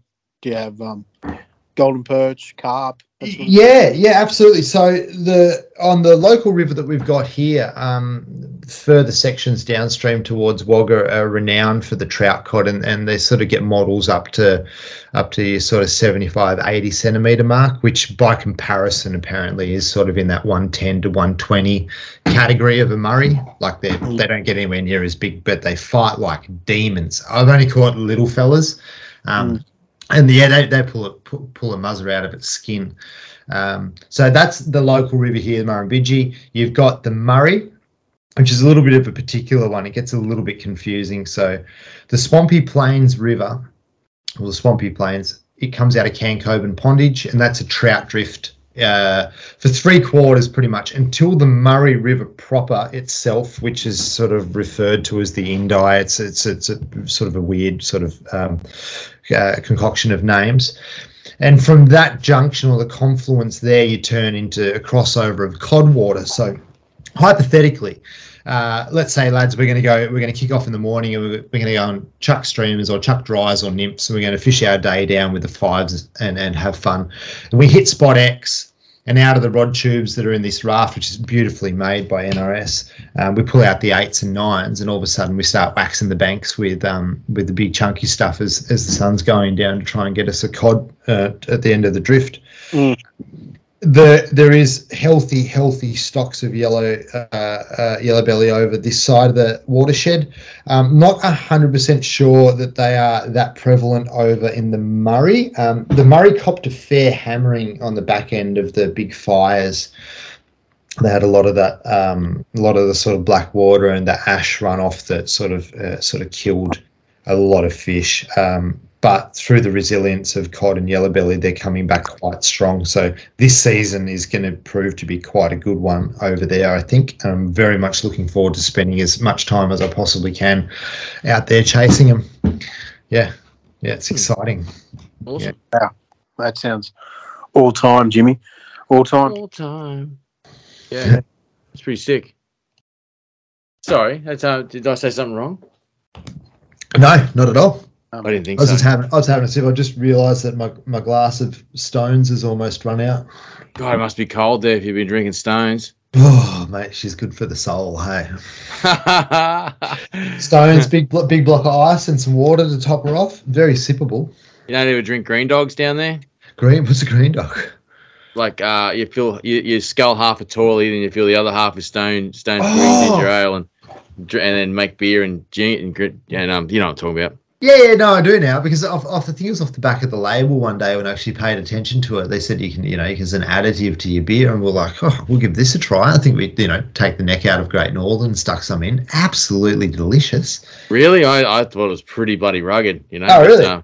Yeah. I am Tasmanian, though. It's, yeah. It's pretty hot. It'd be hot going down, it's hot coming up as well. Yeah.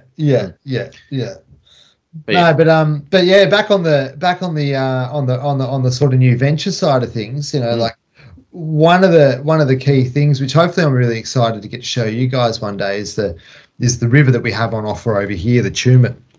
So it is an extremely diverse river in the sense that like you can take anglers from all ability levels, be it like literally like my partner who'd never touched a fly rod before, let alone a fishing rod in her life, never caught a fish. You can take the absolute beginners out and have a red letter day, getting the fundamentals down in, your water loading, cast, your pick up, put downs, striking, mending, all the sort of bits and pieces that you sort of entail with that sort of section of fly fishing. Through the river access that's available, I should say lack thereof, that's in this area, the drift boat really enables you to take advantage of all of the best features on the river. Some of my like most fun and enjoyable times are like polaroiding, really good fish off the banks. So we can go down, we can fish our way down to a particular bank, and I know where quite a few decent fish will set themselves up, and you can pull up downstream and fish back up to them. That's really cool. As you start to progress up your ability levels and as the seasonal variations come, the grasshopper fishing, like the famed hoppers. Yep, new willow trees. Yeah, new willow trees sipping hoppers behind the back of willow trees. Well, mate. Yeah, they definitely do that. Oh God, I lost me now. That's a really sort of labour intensive style of fishing, but it can be super rewarding. I stuck a post up on the socials today on the Snowy Valleys fly fishing account, and you see it's probably one of the better conditioned browns that we got out of the river on a hopper, and just the way in which that process goes. You make a cast, and ideally it's with a reach mend upstream, and you're continually mending it to keep it in the seam line, and I'm talking on the edge of the bank. The more time that you're in that zone, the more chance you've got of it getting eaten, be it from a surface eat, or maybe you're going to stick a little dropper underneath it, a small nymph. And when they come up on it, the brownies inherently, they're quite a slow take, and sometimes you won't even see them. It just disappears into this vortex. Maybe I could say like a tilapia sucking down a pellet or something like that. Ammo. I'm trying to feel something slurping. You see the big mullet, how they like slurp it. Toga, I've come to realise, is so similar. I can remember a time where I fished was a lake primarily. They would do this in the rivers every day of the week, but my first exposure to it was after the drought broke in the 2000s, and we started getting all that rain. There was toga up in the grass, and I like back at that time, I had no idea with it.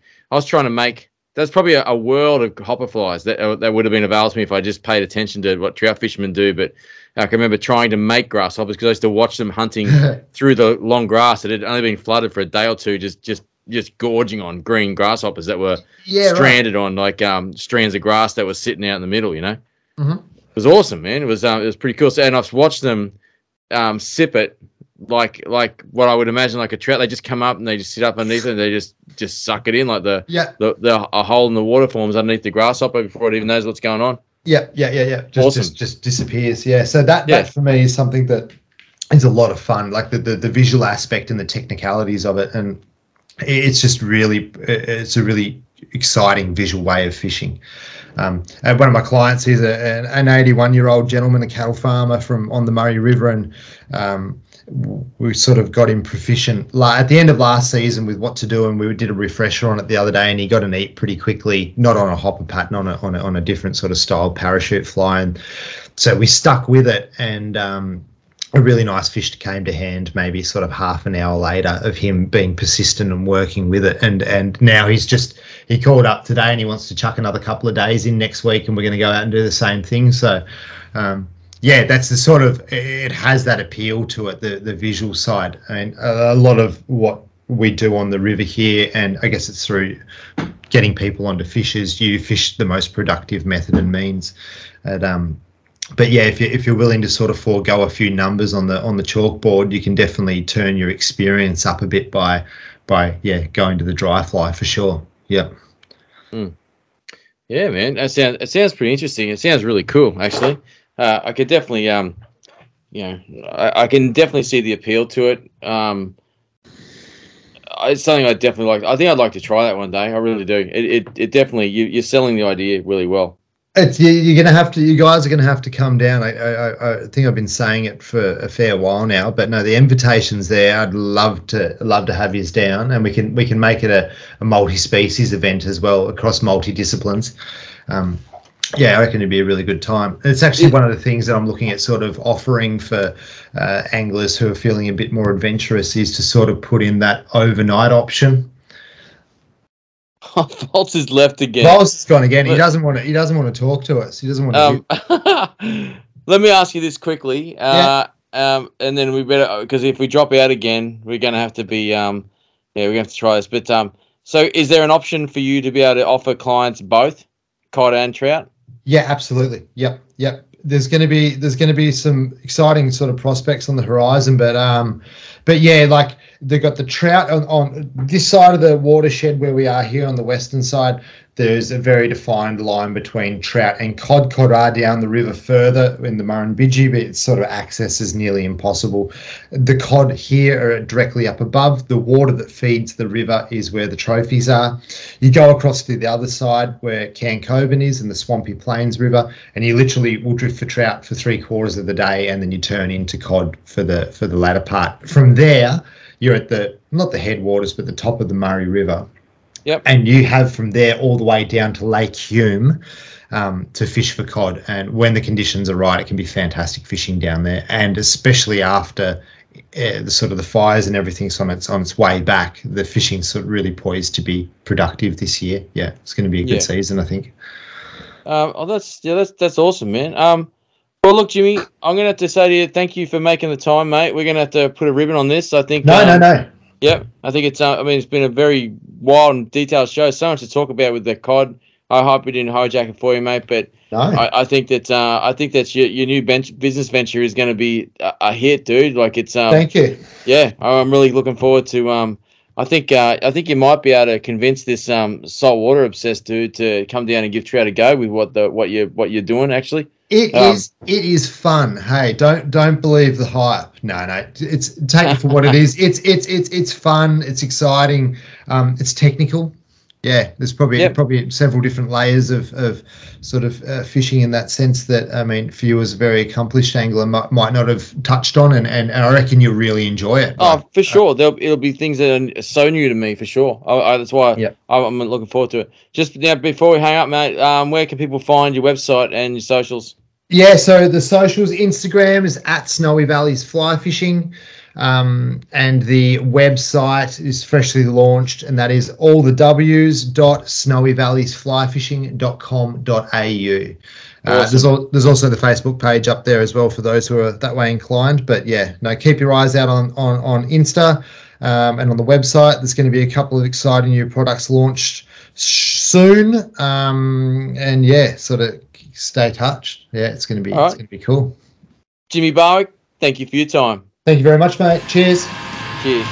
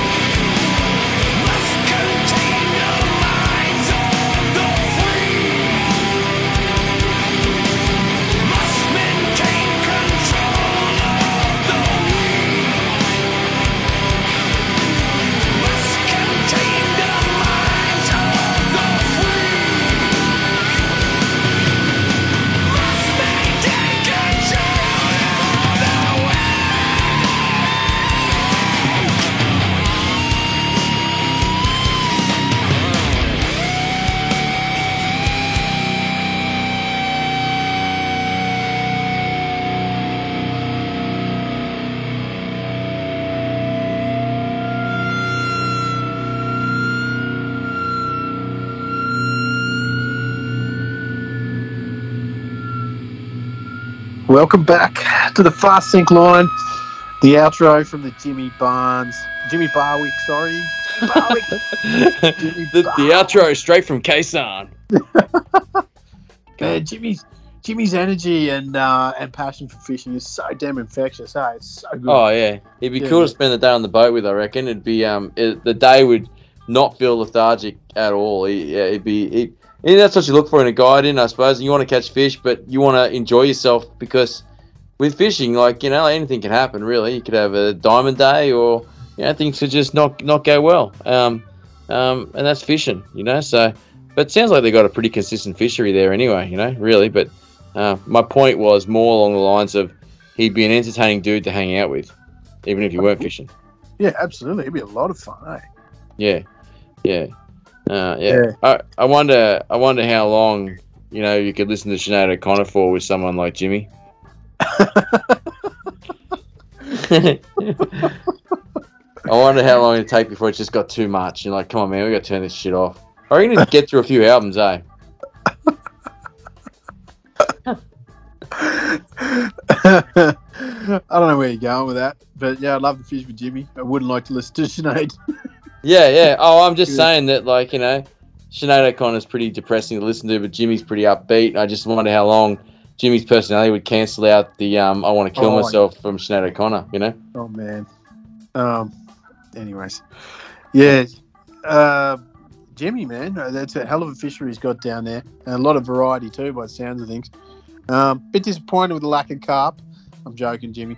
It sounds awesome. But, put something in there, Jimmy. Yeah. Wow. Did you see recently, like, that Crystal Lakes? I think it is on the Goldie, like that people are starting to catch carp in it. Like, it's right close to the coast. Like, it's not far from salt water. You could go and fish offshore in the morning, come in, fish canals during the day, and then go fish for carp in the afternoon, and not be much more than a few k's from each other. It's pretty cool. Yeah, Clear Island waters. That's on the that's on the east of the M1 down there, mate. So. Yeah. So someone would have put them in there, right? I guess, Like, who's... like, you'd think someone would have seen, like, this midnight stocking brigade with carp at one stage, right? But someone must have... That could have been the brood stock that they put in there, like, for lack of a better term, of course, That was a pretty big fish. Either it's grown up in there and been there for a while, or someone put that one in there. Who knows, mate, how it got there, but I know they're in a few of the streams on the Gold Coast. So, the few of the easterly pointing ones. So, yeah, it could have happened during a flood event. I guess the headwaters of that particular stream's not far from, the headwaters of Canungra Creek or something like that. So, yeah. You reckon? That's it could have made it in like that? I don't. Who knows, man? I really don't know how they spread. I can't imagine somebody deliberately doing it. Some people say the larvae get spread on birds, either as Well, we know one thing's for sure, that they didn't get spread from birds all the way from Germany, Yeah. So we've got people living here in this time frame that thought it was a good idea to whack them in there, and I just say to those people, why not the tumor? I wonder where you're going with that. Why not my local lake where all the bass have washed out after the floods? Like, come on, give us a crack. Yeah, couldn't hurt to clean up all that weed too. True that. Yeah. Pretty clean dams, the ones that the carp live in, aren't they? Yeah, they can be. There's a fair bit of debate. I don't want this to morph into a. Let's not let it morph, but say what you're going to say. Well, some people say carp are the symptom. Some people say, they're the disease. But, in terms of, they're saying some people claim that carp are absolutely responsible for the turbid nature of some of, the Murray Darling. That's true. I really sound silly by saying that, but I don't have a lot of exposure to carp. But there's one lake that lake that you fish as well. That's pretty clean, right? It's a pretty clean lake. And they're chewing the fuck out of that bottom. Yeah, it looks like looks like a golf ball. Every edge just looks like golf ball dimples there from carp, like sucking the sand. Yeah, it's here today. Yeah. And it's oceanic clean. It's pretty damn clean. Yeah. Mm. Good. Yeah. Yeah. But carp saving the world one fish at a time. Jimmy's river meat to the rescue. Wonder if you can see them on your forward-facing live sailor. You absolutely can. I got friends. Like I said, I've genuinely never been on a boat with one before, but I've got friends who fish them for cod other than Jimmy, and they talk about that. Carp show up on those things like big time. Oh, good. Yeah. Yep. So it's great for those guys who like to dredge for carp, I guess. Oh well. Can be done. Works. Killing carp. They call those schools social media builders. Okay. I believe. Yeah. Well. Just they said that there's a lot of communication that goes on amongst the species there with those micro balloons that they have all over their body and stuff like that. Ah, right. Yeah.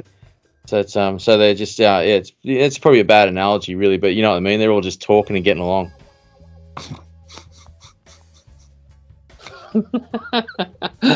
So Jimmy has got has done. I mean, how's those stats for his meter plus cod? Well, I got interrupted, but I was going to say, so how many under a meter? Because I know there's a fair whack of that too. You know, and I guess if someone said to me without hearing that, how many cod do you think Jimmy's caught based on his photos? I'd say, oh, he's probably got a good 6 or 7, which would be a still good tally. Be proud of that, wouldn't you? What do you say, 24 or something over a meter? Was it something like that? I know it was 20 something, right? It was stunning numbers. It reminded me of remember we had a guy from the New England on early in the podcast, Adam Altman.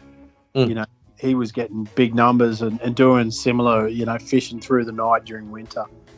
And I was just amazed by the commitment and stamina of both of these guys. Phenomenal. Yeah. It's pretty wild. I think there's the argument that the Sounders cheating. I don't know how well you could say that would apply for casting around a 15-inch fly on a 10 weight with a fast sink like musky taper fly line, of how much cheating that really is. You know, that sort of setup is enough to blow a bloke's shoulder out. You know, really at the end of the day. You know. Sure is. Yep.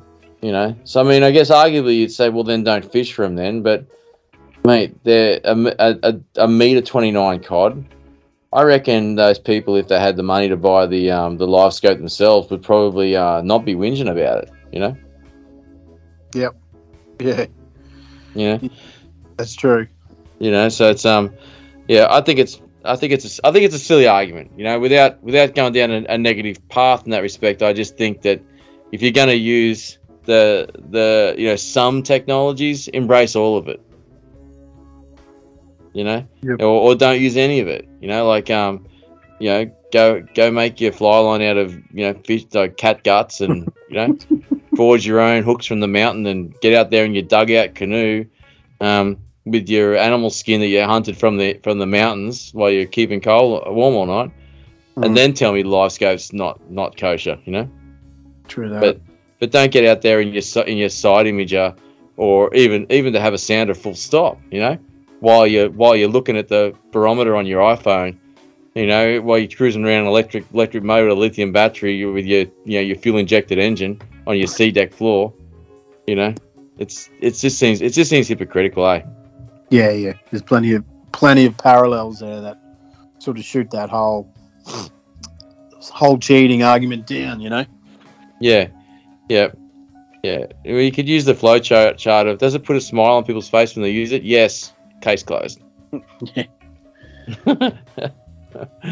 But then again, mate, people could come back at us and say, well, then, what's wrong with scenting flies then, I suppose? It's a slippery slope. I don't have the answer for that. No one has the answer for that, mate.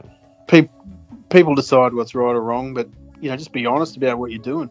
If you're using that, sonar, then say it. If you're coming, say it.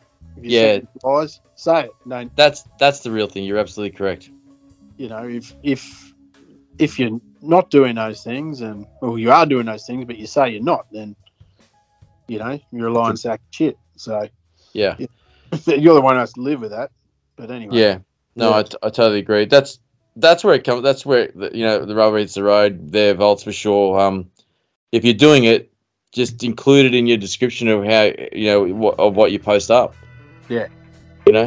You're doing it, own it. Remember Steve Peach when we talked about sending flies and how we got him on the show because he felt, which was totally incorrect, that we were targeting him, which couldn't have been further from the truth. And then we brought it on as a discussion. He made his points, and he's happily to turn around and say, I do it. I don't mind doing it, and I got a lot of respect for the dude for saying that stuff. It doesn't necessarily mean to say what I'm going to do, and I guess those people with the live image thing, don't do it then. Why make whole pages about it? Like Jimmy's telling us off the air, like there's whole social media pages about bagging people out about the way the technology they use. It's crazy. It's really weird. I think in you know, if you take a step back or 2 or 3 steps back, you look at the bigger picture. There's so many more important fights, and you know that we could use this energy on, right? You know, I'm talking environmental. You know, access to water, even. You know, the Murray-Darling, for example. You know, they're having trouble with big agriculture and, you know, stealing water out of those places. You know, damming, all sorts of issues, environmental. That you know, that level of anger and passion could and should be focused on to get a better outcome, rather than, you know, it's not. You know, we pick on people for doing, you know, chumming or scenting or whatever. And, you know, yeah, it does suck on a micro level, but, you know, ultimately taking 2 or 3 steps back, you know, we're fairly closely aligned with these people. If we banded together and said, you know, use that same level of, you know, animosity and angst against real issues that we could all benefit from, then, you know, perhaps the world would be a better place. 100%. Because if we got better conditions and which would in turn lift fish stocks, you wouldn't need to scent, and no one would give a shit if you were using live scope, because there's enough fish for everyone. Yeah. Yeah. And when we draw these absolute, you know, and I say not just we, but, you know, metaphorically speaking, when people draw these absolute rules up, they can in a way prevent innovation from happening. You know, like, you know, back in the day, I'm sure the rules of fly fishing were strictly dry fly upstream, you know, like you said, using the silk lines or whatever, and you know, for trout. And then it sort of morphed into other species, and, you know, why is it only trout? Why isn't, you know, why only freshwater? Why not saltwater? Why, you know, why not flies made out of synthetics? You know, and blah blah blah. And here we are, you know. So if we had that complete a fundamentalist, you know, almost in a religious zealot sort of way, like, it's, man, yeah, it just looks silly, eh? It does look silly. Yeah, you're absolutely correct. You know, it's absolutely correct. It's most of those arguments are quite flawed in hypocrisy, and it just angers people to point that out. Really, at the end of the day, it's just not a hill I'm willing to die on. But it is an interesting observation for sure. And look at Jimmy; he's got an arm full of big cods. You know, he's loving life, mate. He's out on the water. He's having a great time. Well, I would argue that Jimmy feels reluctant to show you those old 20+ cod that he put online because of the like, you know, just the idea of just stuff is I'll just enjoy it myself. Like, instead of sharing it and furthering the sport and showing other people, I would say I get the impression that these people that express overwhelming hate for people that do it that way would prevent him from furthering the sport somewhat. You know, really, at the end of the day. Let's say someone doesn't have, you know, live image, for example, but they listen to Jimmy and they go, well, I don't have that, but I'm going to get out and give it a go in areas that I likely know. Which, you know, once you've gone forward, like, I mean, you know, back in the day we used to have 5 channels on TV. I'd hate to live like that now, but I thought it was great at the time, you know. And now that I've seen side image, you know, like, I probably wouldn't like to go to barrow impoundments and just use the traditional cone. But I used to have a fat time doing that. You know, like, I learnt a lot of my skills back from that, when all I could do was look under the boat, you know, like when the fish are in like a foot or two of water, you know, really. And the only way you could do that is to surmise through observation that they would be there at that time, particularly when you're fly fishing. Now, if someone like Jimmy can take out the equation through learning through live scope that these flies work best because of this, and this, and then get on the vise and make them, and then was confident enough that no one was going to ruin his day by telling him that's not a legit capture or whatever. And then little Timmy down there, you know, doesn't learn that, you know, I can tie a skunk hair beast and probably go to likely areas because I'm working on my skills to not rely on sounders or what have you. You know, like these people aren't against Jimmy tying those sort of flies, but he's learned to tie those flies from his observations of having that technology. Yeah. Do you know what I mean? I get what you're saying, man. You know, I'm just saying it's like a comp that just does lucky door prizes. No one's learning anything, you know. It's no one. There's no performance base. No one's sharing. No one's like it's yeah. It's not attracting. Why would Jimmy go Jimmy's as an example? Like he probably would, but like let's say that someone might not be attracted to being out there at like minus 12 degrees in winter, slogging it out with a 15-inch fly on a 10 weight. If they didn't have that technology, nothing's learnt. No one's attracted to the game. There's no prize. Tell me this: if you're a hunter, would you go out into the field, where you're doing your hunt, and not open your eyes and look around? Would you just stand there and spray? You wouldn't. Do you want to edit that out and workshop that one? Do you think? No? Oh no, man. Well, would you? Would you go out if you were, say, a deer hunter? Would you go out in the forest and stand there and spray bullets around? Well, let me direct you to the 1992 classic Blind Fury. Have you seen that movie? That man would have eaten like a king out in the wild with just that samurai sword and his cane. I'm telling you. 1992 classic. Correct. That's funny. I'm actually going to check when that movie came out just to see how close I was because I kind of got no fucking idea. Oh, who were the actors in that? Richard. I want to say Michael Douglas, but I think it's just a dude that looked like him. Actually, I know. No, it's close. 1989. Yeah. Blind Fury. Who was in it? Okay, so it's Rutger Hauer. Oh no, that's the actor. Oh, hang on, I don't know if his name Nick Parker was the actor, the main dude. I don't know. It's not important, mate. The point is right that actually Nick Parker is the actor's name, but it's Rutger Hauer is the Hauer or whatever his name is the actor. God, what a tangent! But the point is. You like that's what I thought at the time. A good analogy was spotlighting. Like it just reminds you of those piggers or roost shooters. They've got the huge spotlight on the top of their forward drive. Yeah. Like they're not shooting anything that's behind the beam. They're only shooting it in the beam, and that sounder sounds like it is a beam that just highlights and lights up that section of the water. I'd say it's more sporting than that, even because a lot of those animals just freeze in the spotlight. They go, "What the fuck?" and then they stare straight at it. And next thing they know, they're getting a slug through the middle of their head. Yeah. Yep. Well, that's probably something for our other podcast. But in regards to the fishing, it's well, I can actually, as I'm saying this now, I knew Jimmy was referring to thermal imaging. I guess it might be a little bit closer to that, I suppose, because.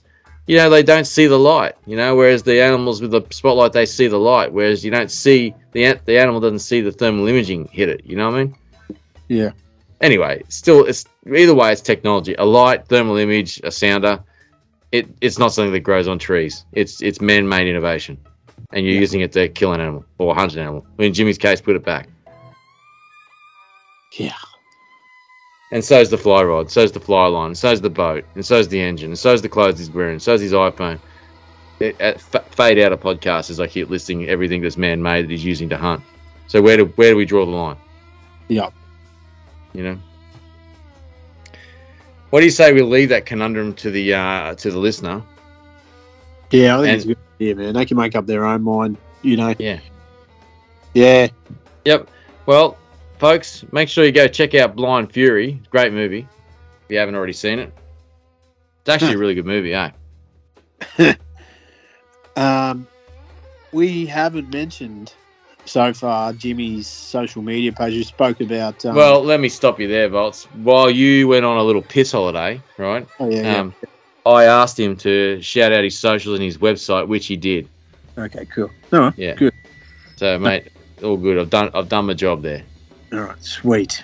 Yeah. SVFF. Yeah. What are you watching on TV at the moment, mate? You got time to watch TV at all? No, man. I'm about to pack the bags and I'm off to Sydney in the morning. Sparrow's Fart. Yeah. Cool, man. Yeah. Cool. All right. Enough that the pilot flying that plane will have live radar, and he's cheating. Yeah. How dare he cheat to land the plane? Yeah, fuck. God damn, man. I'm not sure you're truly going there if he's using radar, mate. Nah, it doesn't count, eh? Doesn't count. No, it's a state of mind. Exactly, mate. Exactly. Yeah. All right. All right, man. I'm off. I'm starting to watch that show on Amazon, The Boys. I've nearly finished it. It's actually a really, really good show. And I remember Radloff telling us how good it was yonks ago. And I'm like, whatever, dude. But it's really I good. was listening about when he talked about that. I just tuned out when he said he was watching Boys. But you know, The Boys, right? On Amazon. okay, yeah. No, look, when I've got a spare hour, I'll check it out. But unlikely, man. Yeah, with all the travel you do, man, the plane rides. I don't know. What do you do on the plane? What do you check stocks and bonds or something? Do you? No, just spreadsheeting and you know. You're working on the plane, are you? Yeah, generally, yeah. Yeah, right. Well, wonderful, man. Like I admire your work ethic. Got to do what you got to do. It's man. tenacious. I admire yours. You know, I haven't built a dealer portal for, you know, Deer Bum. That's fucking cool, man. You know. It is, man. It's so cool. I thoroughly love it. There's nothing I'd rather be doing. Yeah, probably rather be fishing than talking about it. But yeah, I'd rather be doing a zillion things, mate, than doing that. To be honest with you, but that's life, mate. We've got to work. yeah. All right, mate. Right, mate. Speaking of work, better keep going. Got things to do on the portal before I go to sleep. See you in a fortnight, pal. All right, mate. No worries. Talk to you soon, eh? See you, Tiger.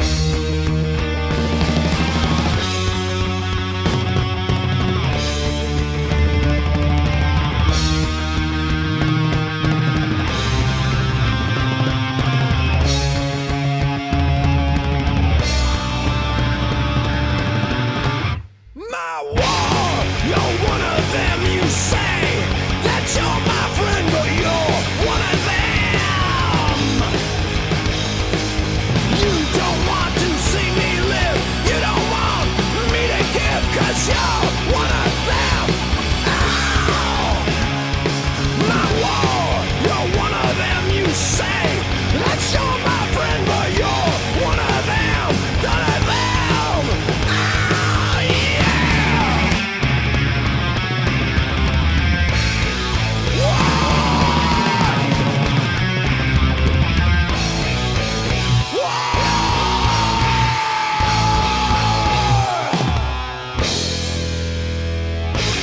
You're one of them, you say that you're my friend, but you're one of them.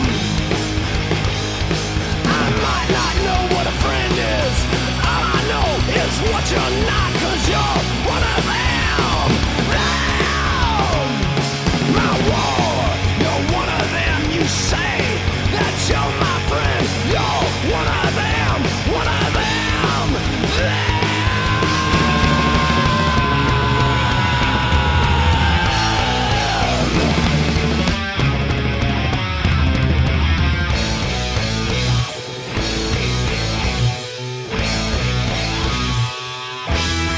I have a prediction. It lives in my